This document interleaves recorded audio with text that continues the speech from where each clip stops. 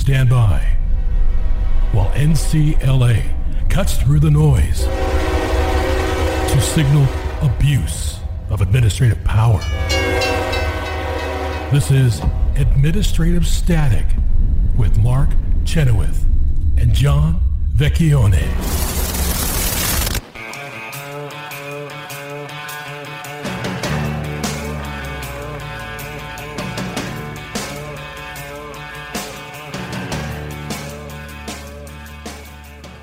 Welcome to Administrative Static. This is John Vecchione. I'm here with Mark Chenoweth, and we are joined by Kara Rollins, our colleague, to discuss that we won't have Commissioner Wilson to kick around anymore, huh?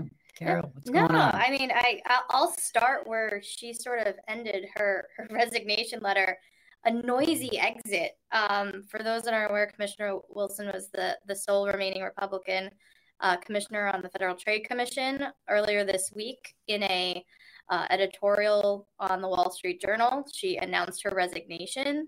And there was also then a companion editorial from the Wall Street Journal's editorial board, sort of contextualizing what she said a little bit further. So I think she's been thinking about it for a while, if you get that level of coordination going. But one thing, and it's certainly observers of the FTC have noticed this for a while, she paints a picture of a deeply dysfunctional commission, to the point that she felt that her only option was to resign, and to resign in such a way that it would draw attention to what sort of the significant problems are at the commission right now. And those problems are not just outcomes. They have to do with due process and with changes in how the commission does its job. Yeah, that's correct. So I think one of the things that it's been a critique of the commission the past couple of years, the chair right now, Lina Khan, who, let's remember, was not appointed chair originally. She was nominated to just be a commissioner. She got through the Senate, and only then did the president designate her as the chairman. Yeah, and that was clearly from the get-go. This was a setup. I always say that if any producer of anything had that amount of deception, Lina Khan would bring a case against them. Yeah, for sure. Well, and that's sort of historically, that's the way it was done. To the extent that somebody was going to be appointed chair, that would be noted in the nomination process, because it's so different. The chair drives what's going on. And Lina Khan sort of rose to fame. I still think that this is wild. The reason she is the darling that she is of the regulatory state is she wrote a law review article when she was in law school about antitrust in the concept of related to big tech. And that has been her entire driving goal for, I'm assuming, the next 10, 15 years of her life. And that's what gave her the ability to head an enormous agency, which has unbelievable amounts of funds and power. Is she wrote a law review article and really no management experience to speak of. No management. She's younger than me, and I'm younger than both of you by a given amount. We don't have to say. Yeah, we'll leave it for folks to wonder. But that is true. But really, the thing that's going on here, whatever her views are antitrust are, and I think her views in antitrust are losing in the courts so far. Oh, yeah. Because I think I've spoken about this before. If you want to have an antitrust revolution and go back to the pre-Borkian status, pre-Chicago, I like to say. Okay, pre-Chicago, before the antitrust paradox certainly became standard.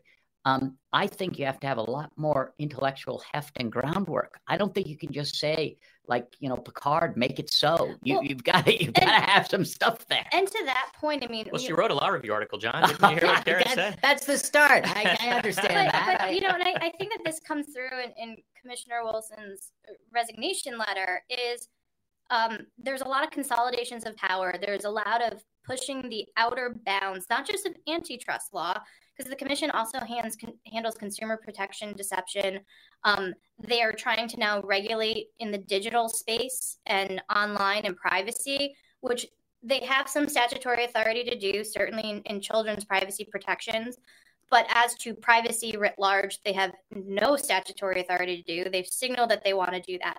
And what you're seeing, I think, is Lina Khan's got a real Icarus problem. She's going to fly so close to the sun because she thinks she can, and her wings are going to melt, and it might take down the whole commission. That's sort of the thrust of What some other commentators, including the Wall Street Journal, hint at, and Professor Joshua Wright, who is a former commissioner himself, is the courts are looking at the commission and its power right now and whether or not it is lawfully constructed.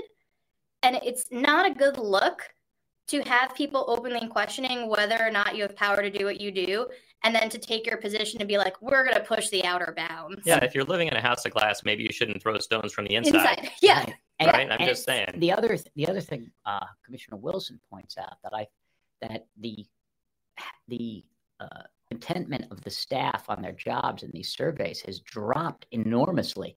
And the FTC usually has, I mean, this is against interest, I suppose, for you and me, but they have a pretty competent group of people over there.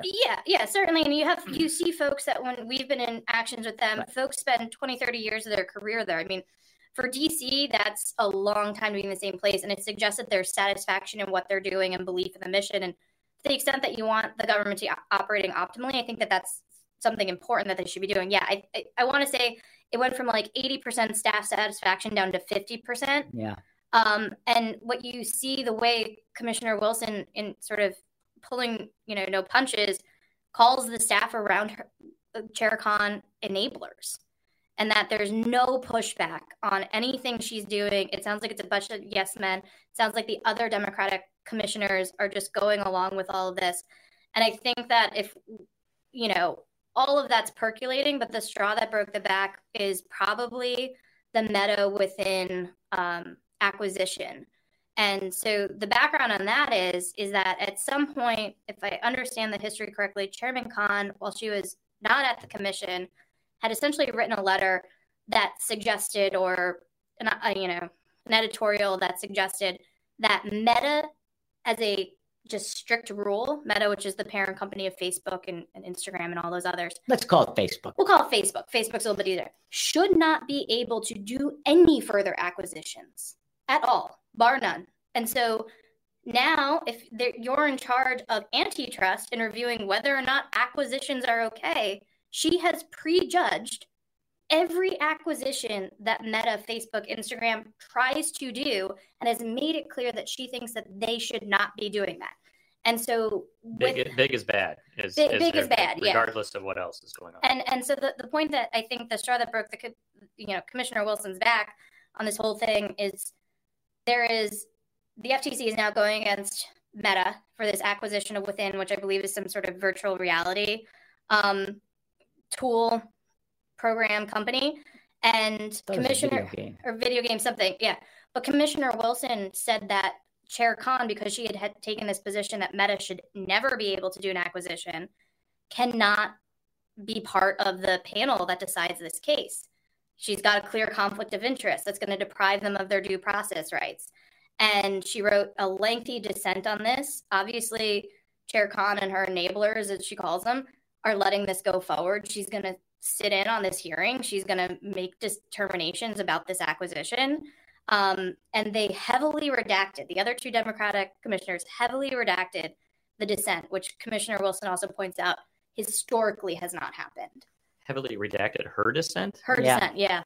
Well, I would say publish that in the Wall Street Journal. I mean, that's ridiculous. They can't do that. Yeah, I mean, that's sort of, I don't know. This town leaks like a sieve, so I imagine it's only a matter of time before everybody sees what's behind the blackouts. But what they normally did, they did redact things because the FTC does get confidential information from people. So they would redact that stuff all the time. That wouldn't have gotten put in the dissent in the first place, Correct. I suspect. Correct.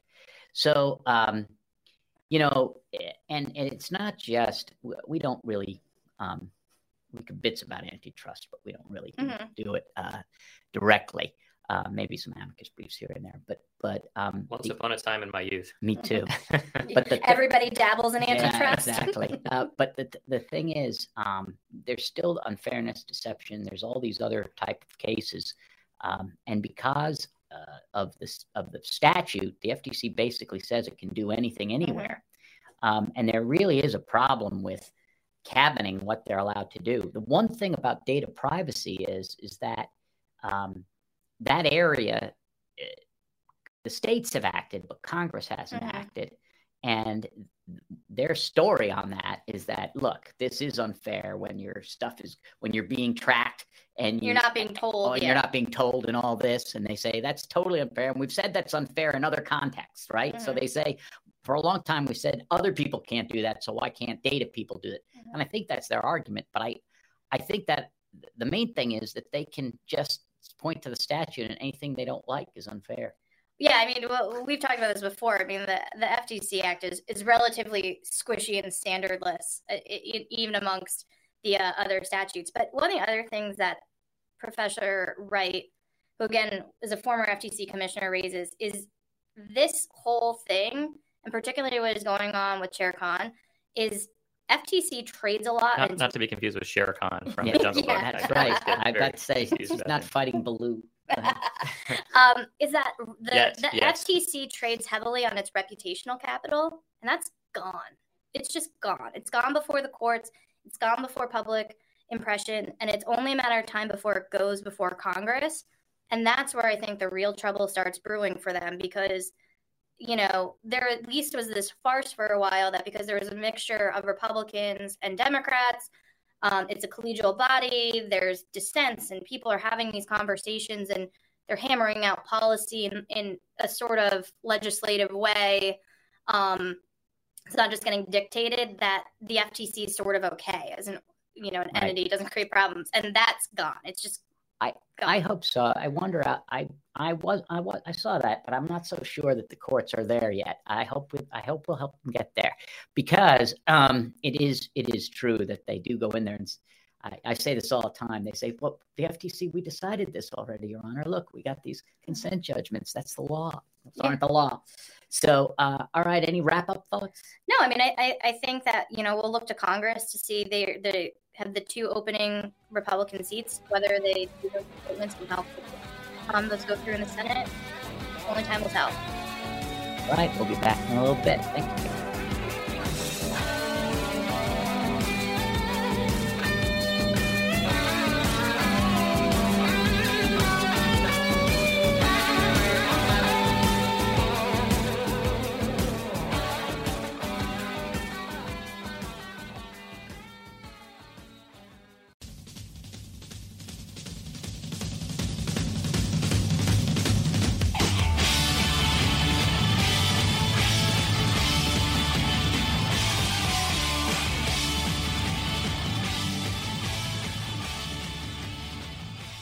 Welcome back to Administrative Static. Mark Chenoweth and John Vecchione with you. And John, I wanted to talk about another federal agency, the Department of Education, that has been on a real tear recently with plans to cancel student loan debt. And I think folks are familiar, and we've talked on this program about the cases that both that NCLA has brought in the District of Kansas, as well as the cases that have made their way up to the U.S. Supreme Court now. But the U.S. Department of Education is not satisfied with those illegal methods of student loan debt cancellation. So it has come up with some additional illegal modes of student loan debt cancellation. And there was an opportunity this week for NCLA to file comments with the Department of Education explaining what it was doing wrong and why it was illegal. And the person who led that effort for us was Sheng Li. And Sheng, I believe, is on the line with us now. Sheng, welcome to Administrative Static. Thank you, Mark. So Sheng, tell us what is this new program that the Department of Education is proposing? They have this proposed rule on improving income-driven repayment for the William D. Ford Federal Direct Loan Program. What is this proposed rule, and why is it lawful? Yeah, to give it a little background, income-driven repayment comes from a law that Congress passed and revised a couple times, which sets a borrower's monthly payment based on the borrower's income, and that amount is capped, set by Congress, to be 10% of the borrower's income above 150% of the poverty line. So, a certain proportion of your discretionary income has to be used to pay loans. And what the department is proposing is to lower that cap dramatically to just 5% of income and above 225% of the poverty line. So your monthly cap is going to be much lower. And this is going to be combined with a forgiveness at the end of 20 years of payment. So if your payment is really low, then you can imagine there's going to be a lot more left over at the end of 20 years to be canceled. And that's sort of the thrust of the department's proposal. And this is estimated to essentially convert most student loans into a partial or full grant program.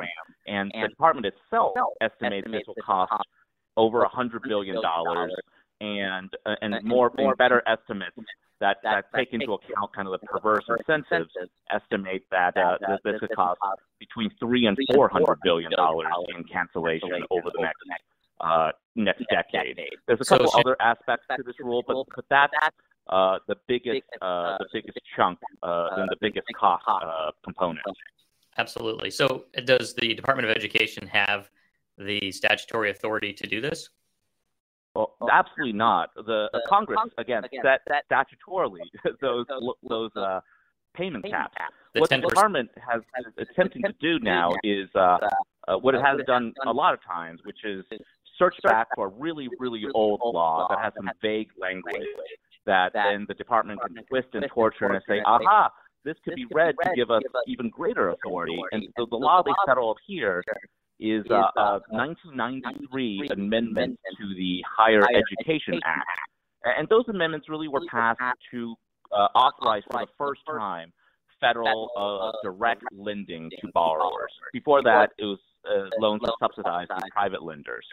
And then there's one provision in there that says, well, there's an income contingent repayment program that we want the secretary to set up.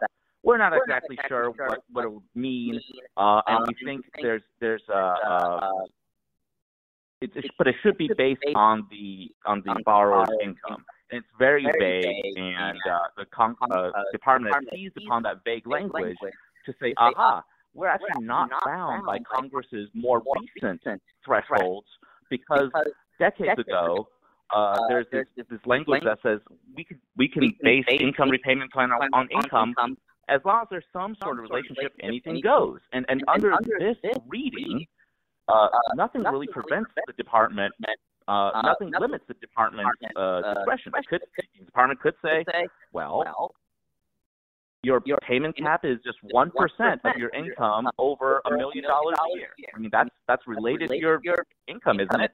And of course, under that reading, no one would be paying back anything, and everything would be forgiven. I have a question. Is this on top of the loan forgiveness they're already trying that's hold up, or is it duplicative of it? Oh, it's on top of it. The loan forgiveness they're trying to do that's before the Supreme Court is to wipe out loans that people currently have. What this does is then after that's wiped out, whatever's remaining, people will be put on a very generous repayment plan where folks will be paying barely anything each month, and then after 20 years, whatever's left over will be forgiven on the back end. Yeah, it's unbelievable, right? I can't believe it. That's true. I thought maybe they were going around and this was duplicative, but it's on top of. So it's $500 billion for the other unlawful loan forgiveness, and then it's up to $300 a year. I mean, over a 10-year span, the Wharton School estimates the cost of Treasury between $333 and $361 billion for this other plan. So you're looking at $861 billion. You're getting pretty close to $1 trillion, John. $100 billion here, $100 billion there. It adds up. Yeah, money. I think when that quote was first invented, it was $100 million there. Exactly. Then it's just that's hardly a drop in the bucket now. So what else can you tell us about this program, or maybe what did NCLA tell the department about why this is? So NCLA explained to the department why its interpretation of that 1993 law is incorrect, because if you look back at the 1993 lawmaking, there's actually no explicit authorization for the department to cancel even a dime.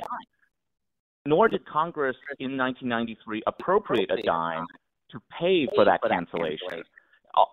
And it was understood by everyone at the time that the income repayment program, the 1993 program, would generally be cost neutral in the long run. In fact, a Clinton administration official told Congress, well, it's not a free ride for anybody because even though they have lower monthly payments, they'll be paying, the interest will be accruing and eventually things will be paid off.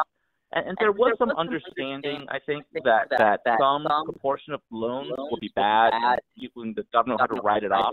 But that's true with any loan. Some portion of home mortgage loans, some portion of private student loans are ultimately written off. Yeah, let me that, just a second, because I understood that, but I think no it's an important authorization to cancel it. I think there's an important point there, Sheng, that we should focus on, which is, as you say, there's always going to be some loans that are bad that you can't collect. But there's a big difference between telling the department, you need to go try to collect all of the loans. We recognize that at some point, some of the loans will be deemed uncollectible and therefore bad loans. There's a big difference between that and just saying you have the authority to just cancel loans without even trying to collect them. And they're essentially saying is they're taking statutory authority that said, hey, we recognize that at some point some loans will be bad, and they're trying to use that to say you can just cancel these loans. Yeah, and that's right, Mark. That's a huge difference. And especially, we know that Congress knows how to write cancellation language. Congress did write cancellation language first in 2007 when it explicitly said, we'll cancel loans if you do this other repayment plan that's capped at the threshold that Congress set. And then in 2010, when Congress reduced those thresholds to make it slightly more generous. But Congress's actions in 2007 and 2010 tell us that Congress, this is a role for Congress setting forth, the terms of cancellation and repayment thresholds, not for the department. Why would Congress set these specific limits if the department, through this other really old and vague 1993 law, already can set whatever limits it wants? Right. Yeah, we see more and more, this administration particularly, but agencies generally rummaging around old statutes, trying to find authority that Congress never really gave to the agency. So what's wrong with this, Sheng? What does it matter if the agency cancels this debt without appropriations authority from or other statutory authority from Congress? Well, there's a couple. I think it inflicts real constitutional harm. For one, this would be the agency rewriting laws and overriding Congress's thresholds, which Article 1 of the Constitution says that sort of legislative power belongs only in the hands of Congress and not in executive officials. So self-government's out the window. Because, oh, sorry, Mark, go ahead. I was just saying self-government is out the window if the unelected people are the ones rewriting the law. Right, precisely, because these are, Secretary Cardona was not elected by anybody. And what's worse is that the Constitution not only gives Congress exclusive power over legislation, but gives Congress exclusive power of the purse. That is, to appropriate funds to pay for debt relief programs. So even if Congress authorized some sort of major debt relief program of this sort, you still need Congress to authorize the funds to pay for it. And here, Congress hasn't authorized anything. And sort of the power of the purse is really the most sacred thing that the founders decided to put in the hands of elected officials, because it's the taxpayers' money being used.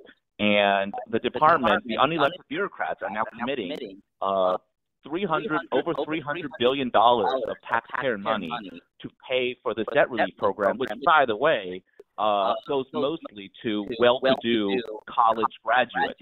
That's right. So we only have about 30 seconds left, Sheng. What happens now? So the rule has been proposed, comments have been filed. What do we expect to happen now? Well, we hope this warning across the bow will deter the department from promulgating this rule.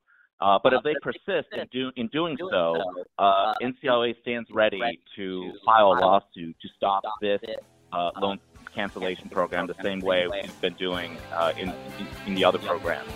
Great. Thanks for being with us, Sheng, and telling our audience about this effort.